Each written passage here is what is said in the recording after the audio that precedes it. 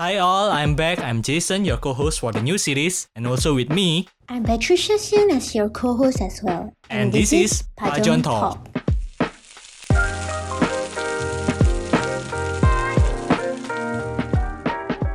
Well, why is called Pajon? What is Pajon, Shen?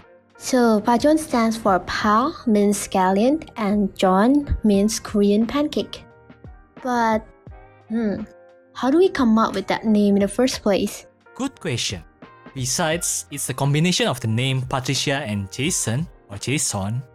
To think of it, Pajon is considered as a comfort food, isn't it? Yeah, and then? With that, this podcast intends to discuss topics in a wholesome manner, like eating Pajon, during a rainy weather outside. Yum! So the discussion can be a little spicy, but only as spicy as scallion, I guess? That is right. So come, join the discussion. And see you in the episode. Annyeong!